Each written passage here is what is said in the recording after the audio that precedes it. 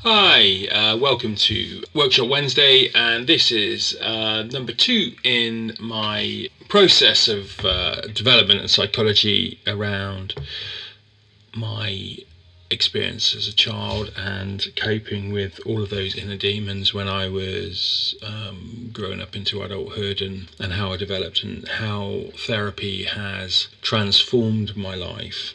Which is why over the next 4 weeks I'm going to cover in kind of detail about inner critic, toxic shame, social anxiety and emotional flashbacks, which all kind of group together in under the overarching subject of complex post-traumatic stress disorder, which is something I've been formally diagnosed with, along with binge eating disorder, as a result of the abuse that I had as a child, or should I say received as a child. So where did it all start? Complex post-traumatic stress disorder starts somewhere. There's a nucleus of where everything begins, and for me I came to the realization as a 15-year-old that my father actually disliked me, which for a 15-year-old boy, after receiving quite a lot of trauma in my childhood through emotional abuse, emotional neglect, a fairly low threshold for violence, which I experienced. Looking back at that time when my father said on my 15th birthday that he hated me was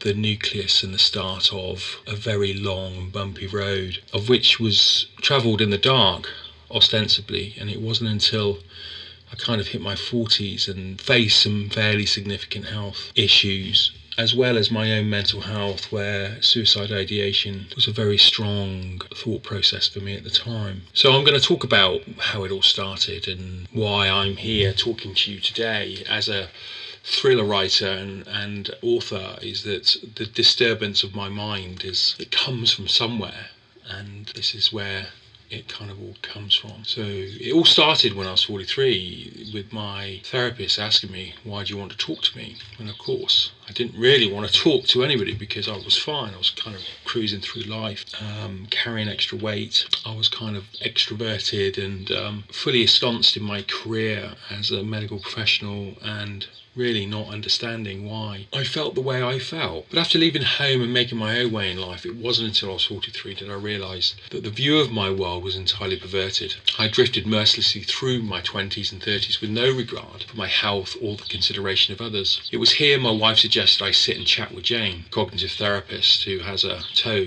dipped into the spiritual side of things, and just to see what came up. I didn't want to speak to her, and of course, why did I need to have therapy? I was fine, right? So Jane said, why do you want to speak to me? It's the first thing she said, and I remember it vividly back in March 2013. Jane is a master of leverage with talk, and in a couple of well-phrased sentences, my world just bottomed out. Manifesting that pit in your stomach, actually creating a feeling, something which I later realised I was totally immune to. I was just completely Teflon coated to the negativity that was growing inside of me. The feeling had always been there, and that was a shock and a realisation. We don't feel our heart beating every second of the day, but if we sit quietly and dial into the lub-dub of the beat, it's a noisy old thing, the heart can be heard. This was similar. Jane had shone a light on what was wrong inside of my head, which had physical consequences. It was obvious to Jane and the rest of the world I was in poor health. I was morbidly obese, diabetic, with a growing list of chronic conditions. But in my world I was fine, chipper, tip-top. Jane opened the door, which was to become a rollercoaster of emotional trauma, despair and pain. But was it all worth it?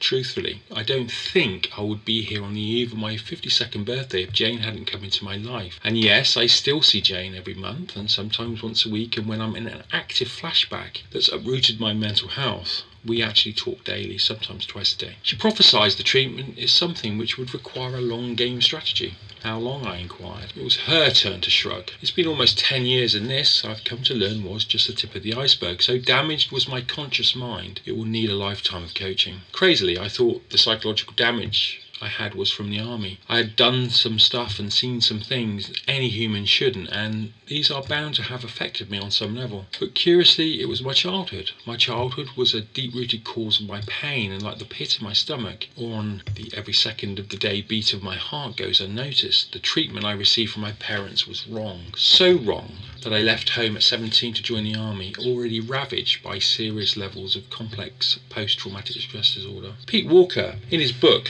Complex PTSD and Surviving to Thriving classifies complex post-traumatic stress disorder as a more severe form of post-traumatic stress disorder and has 5 categories which lie beneath its title: emotional flashbacks, toxic shame, self-abandonment, a vicious inner critic, and a social level of anxiety, which I'm going to, over the next 4 or 5 weeks, I'm going to cover those in much more detail and how that's applied in my life and the coping mechanisms that I've learned over the last 10 years with Jane to deal with those 5 things, because they are very limiting, disabling, and causing you to become very inert in your behaviour to the rest of the world. But there is, if you are caught in any of those things, if not all of those things that I've just mentioned, there is a way out. But at this stage of my treatment, I was still in contact with my mum and dad and oblivious to how, in particular, my father treated me. Even in adult life, I would fawn in his presence, something which I didn't know I did.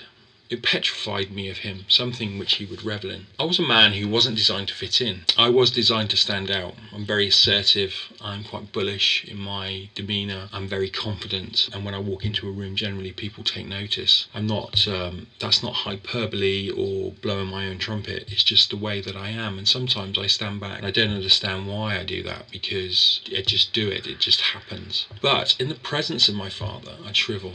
I'd wilt like a dehydrated wallflower, and I was oblivious to my behaviour, not until Sam would mention it in the car on the way home. She and I would have, let's call it, a bit of friction, for want of a better word, because it was never an out-and-out argument. It was just her arguing my corner for me and me isolating because of it. She could never understand why I would be so silent in his presence, yet his behaviour was so abhorrent, disgusting.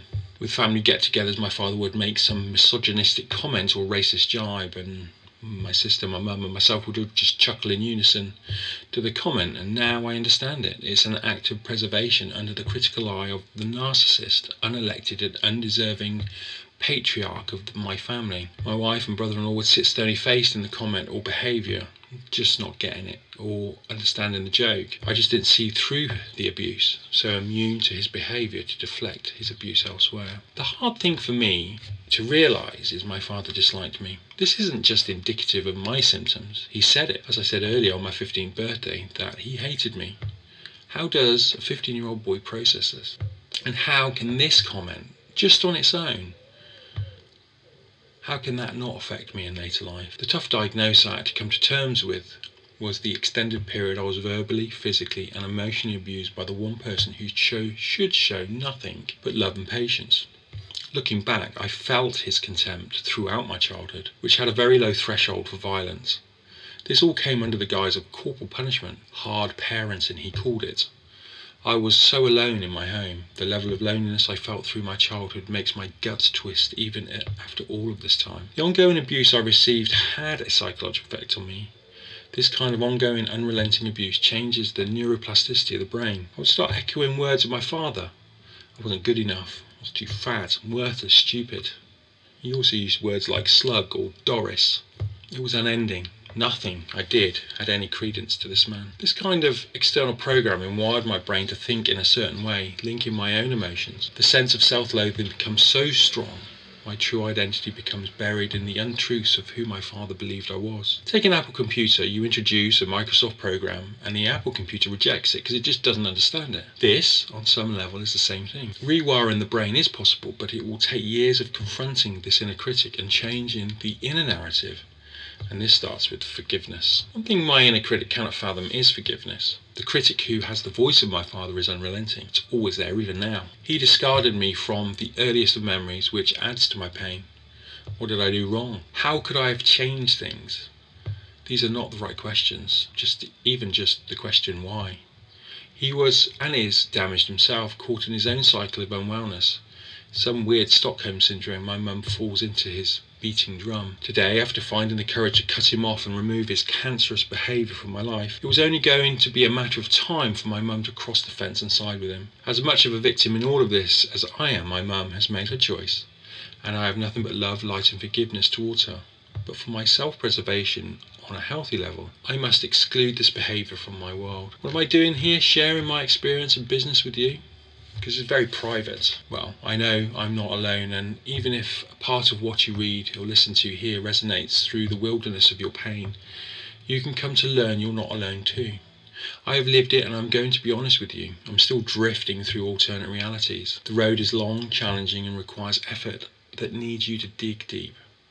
It needs guidance too, and unless you reach out and find your own Jane, the pages of a self-help book won't cement the genuine change you're going to need to achieve in order to be free. For me, I can see the end of the tunnel. When the emotional flashbacks happen, I feel them.